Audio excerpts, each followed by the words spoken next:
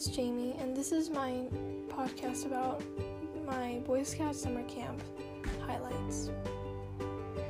So first of all, girls were allowed to go into Boy Scouts since February of last year, and I've joined Troop 1857, which has been truly a great joy. So for summer camp, we went to Byrd Adams on the third week of June. Some of our camp highlights are, one time we had lacrosse during free time. We manhunted on a huge field at night. It was actually quite scary because nobody knew where everyone went because it was such a big area. We also played Gaga Ball, and one time it was pouring and some people were dancing in the rain and going crazy.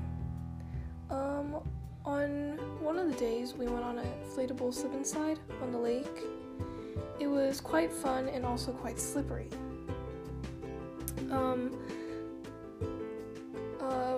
The annoying part of summer camp was that they only liked to stick to so few songs. They really liked playing 3 specific songs: Old Town Road, Country Road, and I'll Make a Man Out of You from Mulan.